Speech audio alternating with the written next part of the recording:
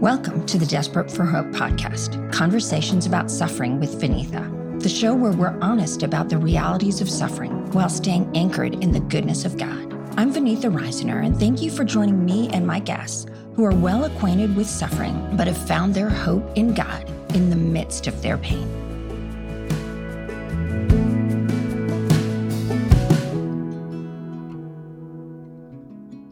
And welcome to the Desperate for Hope podcast. I am so excited for you to be here. I don't know if you remember, but we met 11 years ago, and it was the weekend that my divorce was final. And it was one of the most difficult times that I had been through something so gut-wrenching, and just to sit and have coffee with you was amazing. And just our conversation, like when you're in the midst of a trial, every word somebody says to you, you hold close. And Vinitha, I can remember our conversation. I can remember you wrote me a letter. Was it before or after we met, Vinitha? It was after we met. After. Remember, it was, you wrote a letter talking about how you were going to live. It's 2 Chronicles. Yes. Yes. And the king doesn't know what he's going to do. And he goes and he spreads that letter before the Lord. And he says, "Oh, Lord, I don't know what to do, but my eyes are upon you." And he gathers the people with that overwhelming horde of an attack coming against him. And he chooses to go out and sing, "Give thanks to the Lord, for his love endures forever." I remember reading that letter from you, Vinitha, in your handwriting, and just weeping, realizing that Thanksgiving is our weapon against, I wrote about it in, I think it's Waymaker. It's doxology or dark. We get to decide. And it wasn't, it was your divorce, and there were all kinds of, a whole constellation of issues, that suffering that you were walking through. And your testimony, Vinitha, cut me right through to the quick. Could I have a gratitude muscle that I was working day in and day out, practicing giving thanks, so that when I was in a difficult situation, I had like a memory muscle, a gratitude muscle that would give thanks to the Lord. His love endures forever. And let that lay the enemy in my own thinking. Go ahead and destroy the dart. You've ministered and discipled me in profound ways, Vinitha. Thank you. Like you did that for me. And I feel like that passage, reading it really brought back a lot of the words that you had spoken about gratitude. So it's amazing how God uses, something he shows one of us, and then it builds on something he shows another one of us. And just that's the body of Christ, which is amazing. I think for all of us in suffering, in the midst of crises, in the midst of overwhelm, that one line from scripture, "Lord, I don't know what to do." Like that is the cry so much of the human heart in the midst of suffering. And what does it say? "Lord, I don't know what to do, but my eyes are on you." And if our eyes are on him, what is the natural outcome of that? Gratitude. Look at all of the things I can give thanks to. If my eyes are really on Jesus, I start to see the good and the gifts and the grace in the hand of God right here. Gratitude is the natural outflow of our eyes actually being fixed. We actually know if our eyes are fixed on him, if gratitude becomes the cadence of our days. So thank you just for being part of actually incarnating that truth from scripture and embodying that for me, Vinitha. I go back to it all the time. A friend and I going through difficult times in the last, a year. We keep going, we don't know what to do, but what happens? Our eyes are on you. And if our eyes are on him, our hearts are on fire with thanksgiving. Amen. Wow. Well, Ann, I'd love for you just to tell our listeners just about your family, what your day-to-day life is like right now. Yes, we live in the Great White North up in Canada. I am married to a fine farmer who farms full-time. We have grace and kindness of the Lord. We have 7 children from the age of 28 down to 8. 6 biological children we had in 10 years. And then 10 years later, we adopted little Shiloh from China. And where I'm sitting, I was just saying to you earlier, Vinny, that our youngest biological daughter, Shalom, she just graduated from high school last weekend, and then she turned 18 this week. So come this fall, Lord willing, Shalom goes off to Redeemer University, and we will have 6 children who have launched out into the world, and we will just have little Shiloh at home with Daryl and I. So a huge transition from a house of 7 rambunctious, rowdy kids to just, Lord willing, in the fall, it'll just be Shiloh. Oh, great. Oh, that's wonderful. And this podcast is about suffering, and your story and your suffering is deep and layered. And one of the things I've appreciated about you, Ann, one of the many things, is your vulnerability, your willingness to share about topics a lot of people don't want to talk about. So thank you just in advance for that. I think everyone is suffering beneath behind closed doors. And unless we offer people the gift of going first and actually putting words to all kinds of unspoken broken, people feel alone in their brokenness. And they go, I don't know how to take the theology of Scripture and incarnate it and put in my life. I don't know how to put flesh and bones on this. So the more we can talk about our suffering, it offers people 2 things: witness, I'm with you in this, you're not alone. And it offers you witness, I see you, because I know what that flag, which is exactly what God says he is. He's Emmanuel, the God who is with us, God who tells Hagar that he sees her. So I think if we can, in broken way, do not be afraid of a broken thing. That's exactly where God is doing a new thing. And my book, The Broken Way, was all really about, can we share our unspoken broken with each other and trust that in that brokenness, God is resurrecting new things out of this. So I think if we can take our masks off, that everything is all perfect, and actually share our brokenness, it becomes like bread, broken and given, that can sustain each of us with the grace and kindness of the Lord. Amen. Yeah. So you have been so willing to talk about your unspoken broken. So I would just love to, if you could just begin with your childhood. You went through a tragedy at age 4, and just if you could talk about that and just the repercussions maybe in your life and your family's life. Yeah, I think we live in a broken world, and trauma visits all of us at some point in time because sin has entered the world. And for me, as a little girl, I just had my 4th birthday. I was standing at the kitchen sink in our farmhouse, and my mom was washing dishes, and she actually had just had, my youngest baby sister was only 3 weeks old. She got her ready for a doctor's appointment and put her in a baby carrier out on a picnic table. And my brother, he's only 13 months younger than I am, so 3 years old, and my 18-month-old sister, Amy, were all outside with a brand new baby. Mom had gotten them all outside. We were getting ready to go into town to take the 3-week-old baby out into a doctor's appointment, but my mom just wanted to finish up the dishes. So I was helping her finish up the dishes, and a service truck came into our farmyard, and little Amy had seen a stray cat go across the farmyard, and she was toddling after the stray cat. And the service truck driver did not see her. And at the kitchen sink window, Mom and I saw Amy was struck and crushed and killed in the farmyard. And I think for all of us, in a moment, our lives can change beyond comprehension. Actually, even just yesterday, my mom was here visiting. She apologized. She said, "Oh, Ann, I'm so sorry you saw any." I said, "Oh, Mama, that's not your fault. Like, Mama, we have to trust that God is sovereign and honest. And things happen The story is written in ways that we wouldn't want. We would think, oh, why is the story written that way? I would never write the story that way.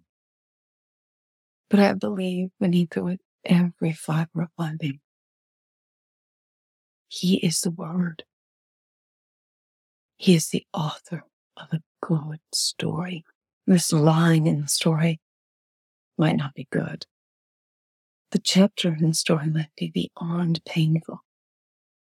But the one who says He is the Word is the author of a good redemptive story in its whole. And so while I might not know, why, Lord, why would you do it this way? The one who says He's the way knows the way this story connects to that story, which has ramifications for this story, which impacts this story. All of this is a world of ways. All the ways of all of our stories intersect and impact and shift and change each other's story. And the only one that can orchestrate and navigate and understand the ways all the stories interact is the one who says He's the way Himself. And if I question that, I'm saying in some ways beneath that I'm God, that I know more than God knows. I spent a lot of time trying to process the trauma of what that little 4-year-old girl saw and the fallout from my family, my parents. My mother's a believer now, but my parents weren't believers then. My father said, when I was a child, my father saying, well, if there is someone up there, he fell asleep at the wheel that day. And I understand that from a perspective of someone who's not a believer. But when we open up Scripture tells us who God truly is. That He is a God who does not sleep nor slumber. He is the God who counts the hairs on our heads and knows if a sparrow falls, how much more He cares for us.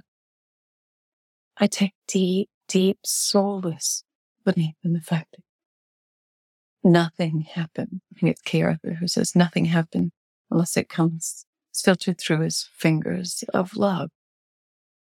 And He's the good shepherd who lays down His life for the sheep. He's the good shepherd who lays down his actual body and becomes the door of the sheepfold. So nothing can come into that sheepfold unless it passes through Jesus who says He is the door, Jesus who says He is the good shepherd. So if He's let it pass into my fold, I know that ultimately He's going to unfold it into good in His time and in His way. I might not see it this side of heaven, but that's part of me trusting that my Abba Father is on the throne and He knows far more than I do. So for my parents, my mother, now as a mother of 7, I can't imagine the trauma of watching a child killed so horrifically in front of me. So my mom was to work through that pain, was in and out of psych wards, my childhood, which had ripple effects. And for a family that didn't, when you don't have Jesus to go to, when you don't have the cross to go to, the problems, the pain and the suffering in this world has to go somewhere. And if you don't take it to the cross and allow Jesus in His perfection to absorb all pain, that pain is just downloaded out into the world. If we don't deal with it, let Jesus deal with it at the foot of the cross. If we don't allow Jesus to take it at the foot of the cross, that pain just keeps moving on generationally and has this widening effect in the world. And at the time we didn't yet know Jesus, but as not just as a savior in a cerebral way, but as a literal savior who saves us in the midst of the pain and the trauma. Oh, so Amy was killed when I was 4. By the time I was 7, I was hospitalized for ulcers. My teen years, I was cutting.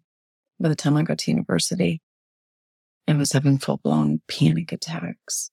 And Mom in and out of psych wards, just trying to work on what do you do with what you've seen. So really, my first book, 1,000 Gifts, is about somebody, I was dared to write down 100 things that I loved. And I realized, well, if someone's going to dare me, Vinny, I'm going to do 1,000. And as I wrote down 100 things I loved, I realized, oh, I'm doing 1,000. The more I kept doing it, I was realizing 1,000 things I love is actually, I'm writing down 1,000 ways God loves me. And realizing that in a world that is broken, in a world where I struggled with fear, if your first memory is someone you love being killed in a horrific way in front of you, the world does feel like anything could happen at any moment in time. You realize I can count on him, count all the ways he loves you, and realize, oh, I can count on God to be Jehovah Jireh, to be the one who keeps providing good for me. In the midst, there's manna. In every moment, his grace will be sufficient. So really, the practice of gratitude.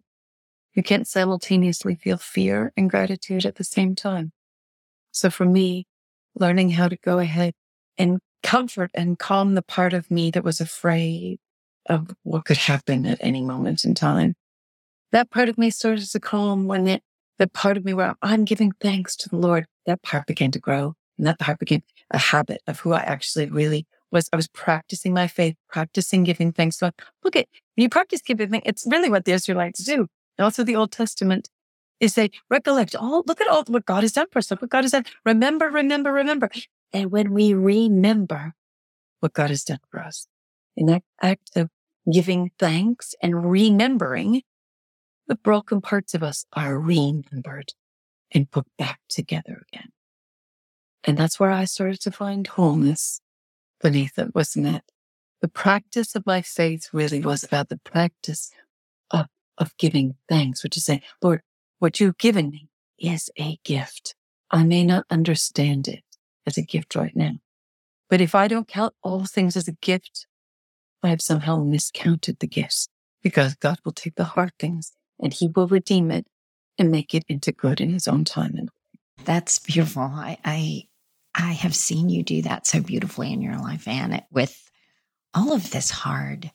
I'm guessing there's people listening who are in the midst of the hard, and especially with probably just such a painful childhood. It's just hard to move past that sometimes. And I'm guessing with all of that happened with your mom's being in and out of hospitals, there must have felt a lot of shame and just trying to hide and pull away. What would you say to somebody who's sort of in the midst of that right now that's listening?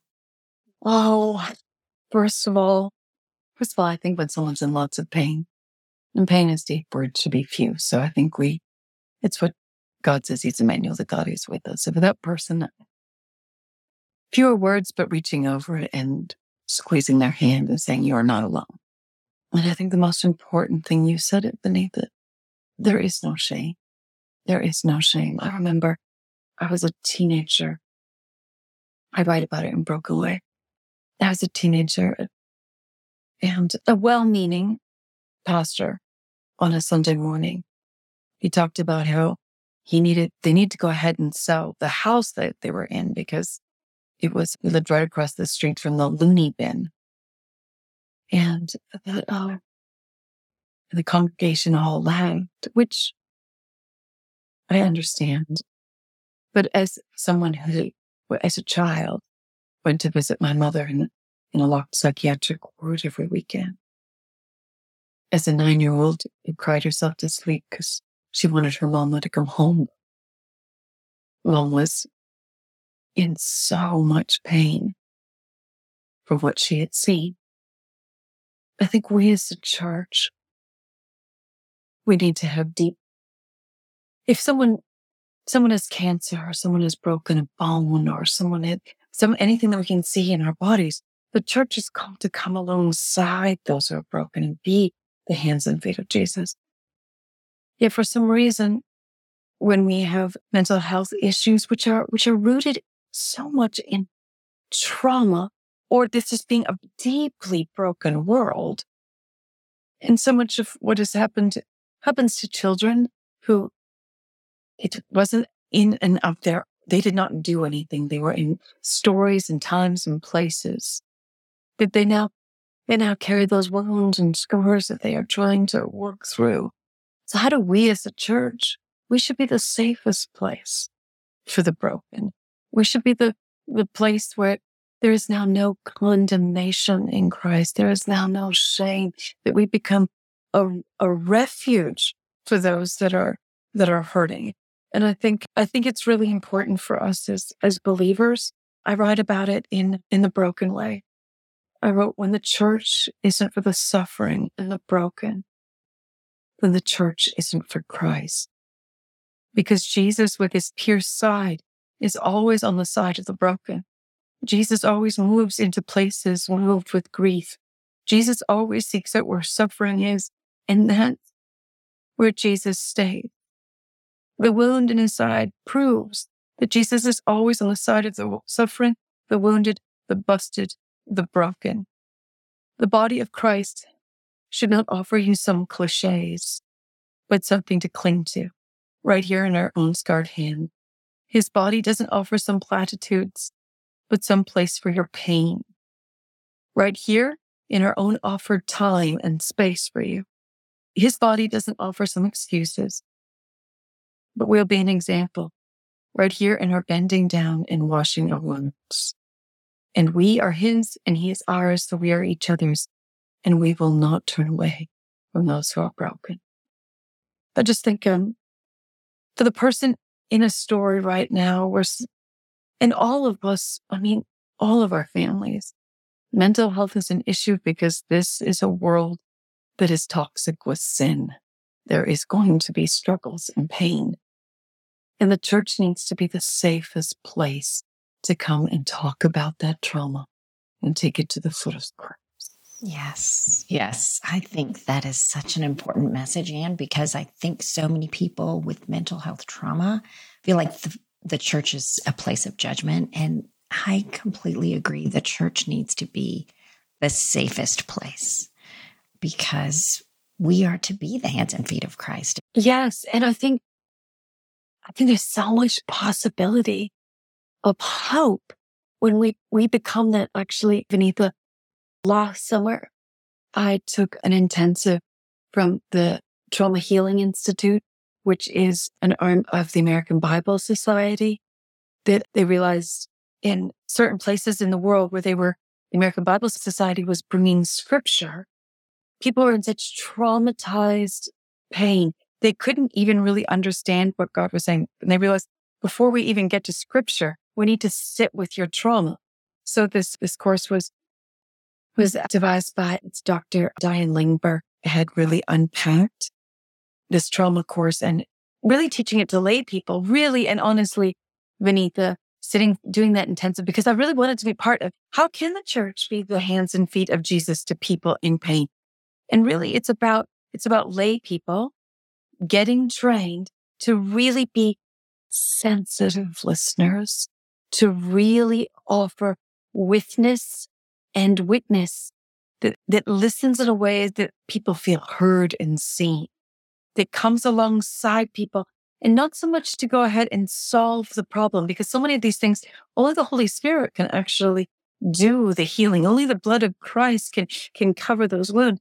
But he makes us a body that could come alongside somebody who is so wounded to be dressing those wounds. And we do that by actually service, by how do we go ahead and I will lean into those broken places and give you my time and give you my hospitality, and I will be a listening ear. So I think so much of the answer to pain and suffering in the world, Vinitha, is how do we as a church lean into that pain and suffering, not to be afraid of broken things, not to turn and go the other way, but actually be like Jesus, drawn to the broken, to sit with them in the ashes, to not be Job's friends, but to actually, I will be with you and I will pray for you and with you. And I actually will just take my hand and cup your tears and trust that God is going to grow a good thing in this place.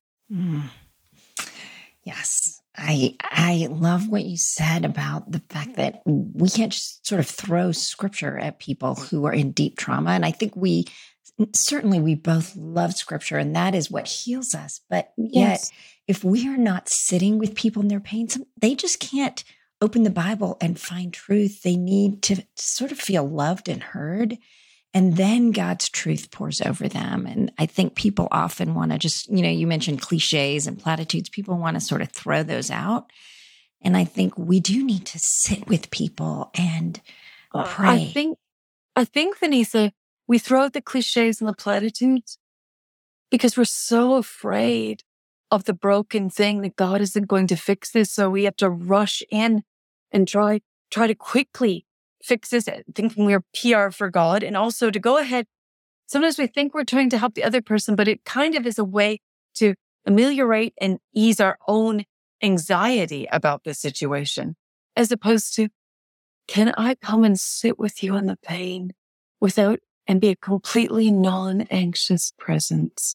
Because I am trusting that God in his time, in his way, is very present right here and is working all things together for good. So I think, I know, beneath in your own story of pain and suffering, what that looked like. In our pain and suffering, sometimes I just knew someone. I called it the ministry of meatloaf. I needed someone to come and bring a meal. And that food was such comfort that I could sleep. I had someone who they left verses from hymns in my mailbox. That was a gentle way. It was like to sing to my soul and to remind myself of the truth of Scripture. I think God's word is ultimately where we find healing. But he's also the same God who told Elijah, you need to sleep. You need to eat. He's a God who knows that the trauma is in our bodies. So our bodies need somebody to feed us, someone to tuck us in, someone to sing to us, somebody to hold our hand. I really believe that shared tears are multiplied here.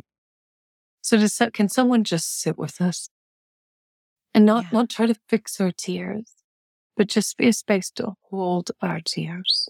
Be like Emmanuel, the God who is with us. And in that, there is so much healing. And it allows the Holy Spirit to speak to us. He will be the one that will speak the most healing words. Yes. And it reminds me of Jesus in the Garden of Gethsemane. He wanted presence. He just wanted them to sit with him. He wasn't looking for anything from them. They couldn't give him anything. So good, Vanita. But God wanted presence. And that should speak so loudly to us. Good, of the Vanita. value. And Vanita, why don't we offer presence to people in suffering? Is it because we're so afraid of? I think sometimes there's a sense of, so painful to concede, but that their suffering somehow is contagious. If I get too close to their suffering and brokenness, maybe something bad like that could happen to me. I think fear that this could be my story, fear that we can't fix it. I also think sometimes we're not moving at the pace of grace. We're hustling so hard for certain goals and accomplishments in our own lives that we don't have time to go with the speed of God, to go with the speed of the wounded healer. Like that Good Samaritan who crosses the road and is with the one in the ditch. When in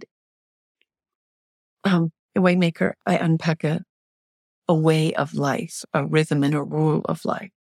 And with the acronym SACRED: stillness, attentiveness, cruciformity, revelation, examine, and doxology. But the C of sacred, cruciform. How am I going to every day sit with the sacred? When I get to the C, when I write it down, Lord, who are you asking me to live cruciform? Cruciform really is looking, how am I formed and shaped like a cross? So yes, there are things I need to surrender to the Lord and let go of. That's part of being cruciform. But also being part of cruciform is, if I'm going to be formed and shaped like a cross with my arms outstretched, Lord, how am I reaching out to you today? And also, who is the person in pain and in suffering that I am reaching out to today in embracing? Do I have a rhythm of life and a way of life that slows me down enough that I can sit every morning in a posture of intentionality. That I'm thinking about who is someone in pain in my life that you, Holy Spirit, are bringing to mind, that I can reach out and be the hands of Jesus, the heart of Jesus, the witness of Jesus too. Because a person in suffering, the question always is like, where are you, God? My God, why have you forsaken? Why have you abandoned me? But he calls us to be like little Christs. C.S. Lewis says he calls us to be the body that comes to sit with those whose souls and bodies literally are wounded. And so what does it look like? Do you have a way of life that slows you down enough to keep cadence with Christ, walk at the pace of grace, and live cruciform, reaching out to somebody?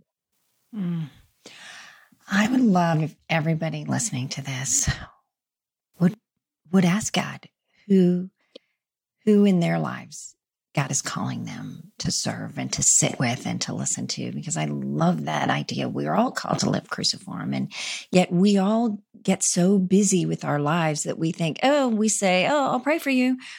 And we should be praying for them, but to actually reach out and give them the gift of presence or meatloaf or doxology or hymns in your It's so true, Vanita. Early this spring, I spoke at a conference the day before, and then on Sunday morning I was at the joy of being in fellowship with them as a church community.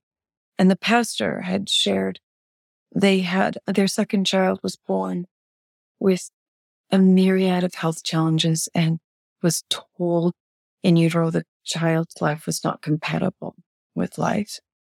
And they chose to go ahead and trust the ways of the Lord. And this child now was 2 years old, but with so many health issues.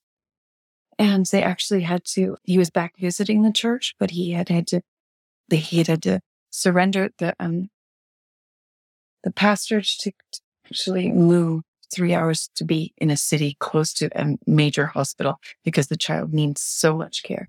And he was just really saying, it was so convicting for me. He said, we got texts or comments or people would say, praying for you.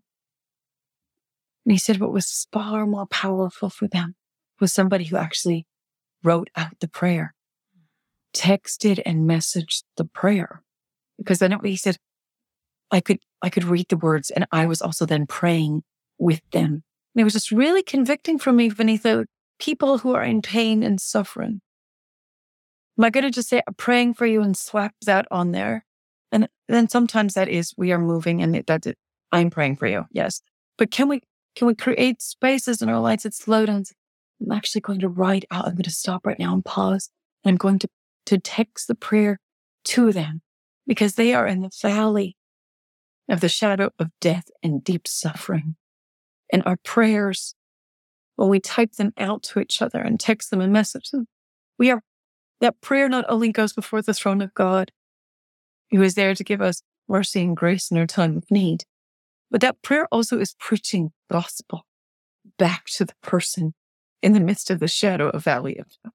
So it was really convicting to me to go, I am going to do this differently moving forward, because sometimes you can't go ahead and deliver a meal. You can't get to someone's front porch. You can't sit there and hold their hand, someone you're desperate to, but I can go ahead and text out a complete prayer. I can include the scripture that they can root their day in and not be Job's friend, but that I've actually taken the time to pray, and I'm praying the truth of scripture back to the Lord and calling on the Lord to hear our cry and to fulfill his promises. So it was just really convicting to me. I wanted to do that differently moving forward, Vanitha. Oh, what a great example for all of us to remember. Mm-hmm. And I remember I have a friend whose daughter has a hypoplastic left heart, which I would love to talk about that with you in a minute. Yes. But our son had a hypoplastic left heart, and she was in the hospital, and I just started in my quiet time. I would take a picture of something I was reading and sort of the notes. So even without having the time necessarily to even type out the scripture, I just took a picture and I said, praying this for you, and just wrote some things in the margin in a pencil and took a picture. And she said, I couldn't read scripture. Like I was so exhausted. Like I was hanging on to that. That was God's word for me. And it was such I don't want to say easy, but it wasn't this hour-long thing. And I realized it was so much more life-giving, as you said, than, hey, I'm praying for you, because we just say that glibly. That's so powerful, Benita, because it's not even just texting it out, but actually seeing it in a Bible, like on a page right there. That's so powerful to somebody that God's slipping you a love note right directly to you. And you're right. As you're doing your own scripture reading, it's not anything you're adding extra to your life. You're already actually doing it. You're actually making the note to yourself, and like it's already right there. That's manna. How dare I hoard it to myself? Could I not pass that bread on to somebody who's starving? That is, I pray, Lord, I won't forget that. Thank you, Vanessa. Oh, yeah. I mean, it just reminds me of what you said about living cruciform as we open our Bibles in the morning and say, okay, Lord, how are you going to use me? And as we're talking, thinking, maybe I want to pray, who do I need to send pieces of what you're giving me today? Because for those of us who love scripture, God is feeding us every day with something. And can we feed someone else with what God is feeding us? And I think that way of life sacred. C is cruciform. The R is revelation, that if we want God to make a way through our lives, we need a fresh revelation from his word every day. And you're right, Vanessa. When you're in the deepest, sometimes it's incomprehensible, unfathomable suffering and pain and deep trauma, you can't see a way through, not just how to get through the situation or how to get through the day. You can't even, the pain is so deep, I don't even see a way to open up my scripture. But if someone else who's got a fresh revelation of God today can just pass that bit of light like a torch into your hand and give you a revelation of just right here. I don't have a whole page of scripture I have to wait through. I don't have to, but where do I even start reading? Just this verse right here might be an ember that could be, but the Holy Spirit can move it into flame that you can see your way through just for this moment, this hour, this part of the day. I just think that's, if we want a way through, sometimes when the Lord gives us a fresh revelation of himself, maybe that revelation could also be light for someone else in the shadow of the valley of death. Yes. Because we both know when you're in the midst of pain, when you're in the hospital crying out, it is just hard to pick up the Bible. There's so many pages. And even though you love them all, you may love them all, they just feel daunting. They do feel daunting. And we had, right after, it's another part of the story, but in 2021, my father was killed in the same farmyard as my sister. Also struck down and crushed and killed under the wheels of a vehicle. And Vanessa, I struggled so much with, Lord, once, why twice? And the pain was, I couldn't sleep, I couldn't eat. But we had one friend, she would bring a meal. And she brought Isaiah 41, verse 3. And then someone else, we kept running into Isaiah 41, verse 3 over and over and over again. And when someone just passes a verse off with a meal, when someone tucks a verse in the bottom of a card, it can be the Lord whispering something to you over and over and over again. So is there somebody who just, you're right, Vanessa, when the tragedy is, the pain, the suffering is so deep, you actually need someone to come along with that little candle that's a revelation of the Lord and say, just for this moment, know that this is the heart and character of God in the midst of the dark. So the pain of your dad, as well as your sister, how are you even processing that now? Like the same kind of pain, just that your mom, even though I know your parents are divorced or were divorced, just the pain of that second thing. And I think you just think, hard things don't happen twice. I think none of us. You do think, I think that, I mean, I'm sitting with a woman. You've had pain upon pain upon pain. I think there's part of us. That's not true. I think it's a hissing lie from the pit, the enemy himself, that tells us, there's only so much suffering that's rationed out to people. And then after that, everything should be good. Or the enemy hisses at your ear. Now it's a lie of a transactional relationship with God. If I've done all of this, God, you owe me this back. That's a lie from the pit of hell. Because our God is a good Abba Father, whose love is a hesed love, an unwavering, a steadfast, an unchanging love that is more than love that's an emotion. But it's used like over 200 times in Scripture. We see it, King James translates it, or ESV, the loving kindness of God, loving kindness. We don't really have an English word for that. But the word in Hebrew is chesed, Hesed. And it's a love that is faithful, loyal, a love of allegiance, a love that cannot fail, a love that is faithful and cannot be divided. That's the kind of love God has for us. When we believe that, when we know that, when we trust in that, when we abandon all else and abandon ourselves to the Hesed, loving kindness, then we might not understand the why. But we don't say, Lord, what is my way out of this? We say, Lord, what way do you want me to be through this?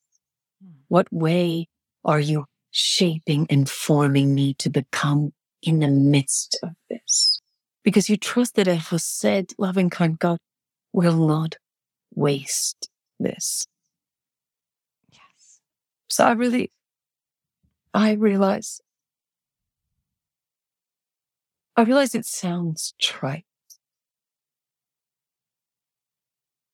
but it is not cliche. Yes. That when it's the hardest and the darkest and you're wondering, how can this be happening again? That the dark and the coldness of the grief and the pain actually draws you deeper into the heat and warmth of his love. He becomes, I think it's Tim Keller who said, when you've lost everything else, you realize that Christ is all you really need. And I think beneath, in the midst of drama, pain, and suffering, you can realize, oh, I set my hope in the wrong thing. Because if you set your hope in a marriage, set your hope in a relationship, set your hope in a dream or a story, any of those things can crumble, fall apart, die, run off, leave you. When you set your hope in Christ, the one who is with you, you never lose your hope. Your hope stays with you. So for me, I've had to realize there are times that, Vanitha, I confess to you, I have lost hope. Then that question, I heard it Waymaker over and over again. Where have you set your hope? Where is your hope? My hope is in the wrong thing if I've lost it. Means I need to still be attentive to God, be cruciform and reach out to him, find fresh revelation from his word, examine my heart. What am I afraid of here? Where do I need to examine my own heart that I put my hope in something else as opposed to Christ? Doxology, turn and give thanks and set all my hope in Jesus Christ alone. Actually, the day that my editors edited Waymaker was the same. I'd only handed the manuscript in maybe a week and a half before. The day they opened up the document to start editing on their end was the day my dad was killed. So when the edits came back to me on a book called Waymaker, Finding the Way is the Life You've Always Dreamed, every single page at the top had April the 29th, 2021, day dad was killed. And it felt beneath the light. It felt like evil himself was hissing and laughing. Do you really believe every page now? For weeks, every time I opened it and I see the date right at the very top of the document, I think, can't. But as I waded into the manuscript, I believed it even more than when I wrote. It was more precious and more real and more intimate. When you have experienced God in the valley, the shadow of death, nothing in all the world can convince you he isn't. You've known him. You've seen him at 3 a.m. in the dark when you can't sleep. And your teeth keep chattering because you're cold. It's the heat, warmth, and the closeness of experiencing Christ with you that carries you through. So we don't need a way through. We need a way of life that keeps us in the way himself. Do I want a way out, or do I want the way himself? And I don't understand all the ways of this world. I don't. But I know that the way makes a way to me, and he will carry me through. Yes. I mean, when you said, we don't want a way through, it made me think we want a way to him. And that's what suffering is sort of this invitation to a deeper life in Christ every time. But just as you said, when you looked at that date, at first we're like, really? Like, I don't know if anybody's listening, it's not like the minute suffering lands on your doorstep, you're like, I'm going to open the package because it's going to lead to a deeper life in Christ. You're like, get the package off my porch. I don't want it. This is not for me. And yet when we open it, sort of trembling hands, God meets us. But it's a process. And so I loved hearing that first the date felt like, wow, this is Satan. And then realizing what Satan means for evil, God means for good. And so that date is precious. It felt like evil himself using it as a weapon against me. And in the end, the Lord took that date back and used it to slay the enemy himself. That even if this happens, I know that I know that I know the goodness of the Lord in the land of the living. Amen. Well, I have one last question for you. This podcast is called Desperate for Hope. And so at the end of every podcast, I ask guests, what is one practical way you have found hope in the midst of despair when you felt most desperate for hope? I think I just return again, beneath to where we began. In a world where we set our hopes on things that we can't count on. When I started to count, yes, when I had a practice to literally pick up a pen, can I count 3 things every day that I'm grateful for? Do I have a practice of doxology or dark? I get to choose. When I have a practice of giving thanks, counting the gifts, then I know who I can count on. Then I know who I can put my hope in. Then I know who will provide for me and fulfill all of my hopes will be found in his provision and his grace. For me, the most practical thing you can do, Martin Luther says, Satan hates the use of pen. Evil wants you to stay in the dark. Evil does not want you to see the grace and the goodness and the light of Christ here in the valley of the shadow of death. If you can pick up a pen, if you let something steal your joy, you let something steal your strength, pick up that pen and use it as a sword to fight for joy. Use it as take that pen and say, give thanks to the Lord, his love endures forever. That is your weapon against the overwhelming army coming against you. Can you write down? There's always something I wrote today. There's always something to be grateful for. When you do that, you realize there are many things to be grateful for. There will be more things than you can imagine. But at the time, that can be overwhelming. Start with just one thing. One thing in the midst of this. Can you start to go ahead and write those things down? Because when you write those things down, what you're saying is, my Jehovah Jireh will provide all of my needs. That sends Satan flanking back to his pit because my God is with me. He's given me witness, and he's not just going to carry me through this. He is my way. I'm going to stay in him, himself, and he will be my promised land. Full-stop. Amen. Wow. God is with me and he will be my promised land. What a great way to... His presence is the promised land.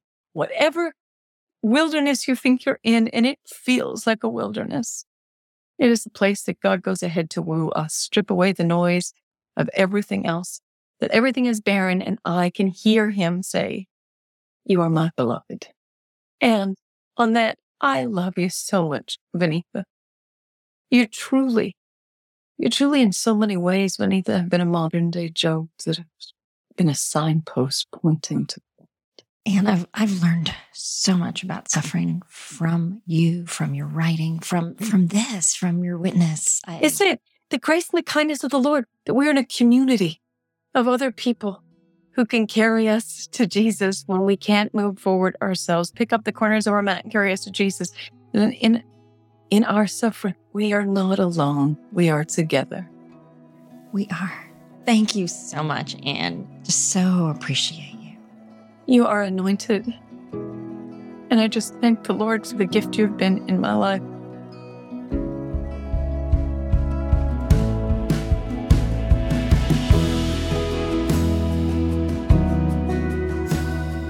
Thanks for listening to the Desperate for Hope podcast. This podcast is being released with my upcoming Bible study, Desperate for Hope, Questions We Ask God in Suffering, Loss, and Longing, in which I explore the questions that many of us have asked God in our pain. To learn more about this study, other resources, and my guests, visit my website at vanitha.com and check out the show notes. If you enjoyed listening to this show, please consider rating it and subscribe so you can get new episodes as soon as they come out.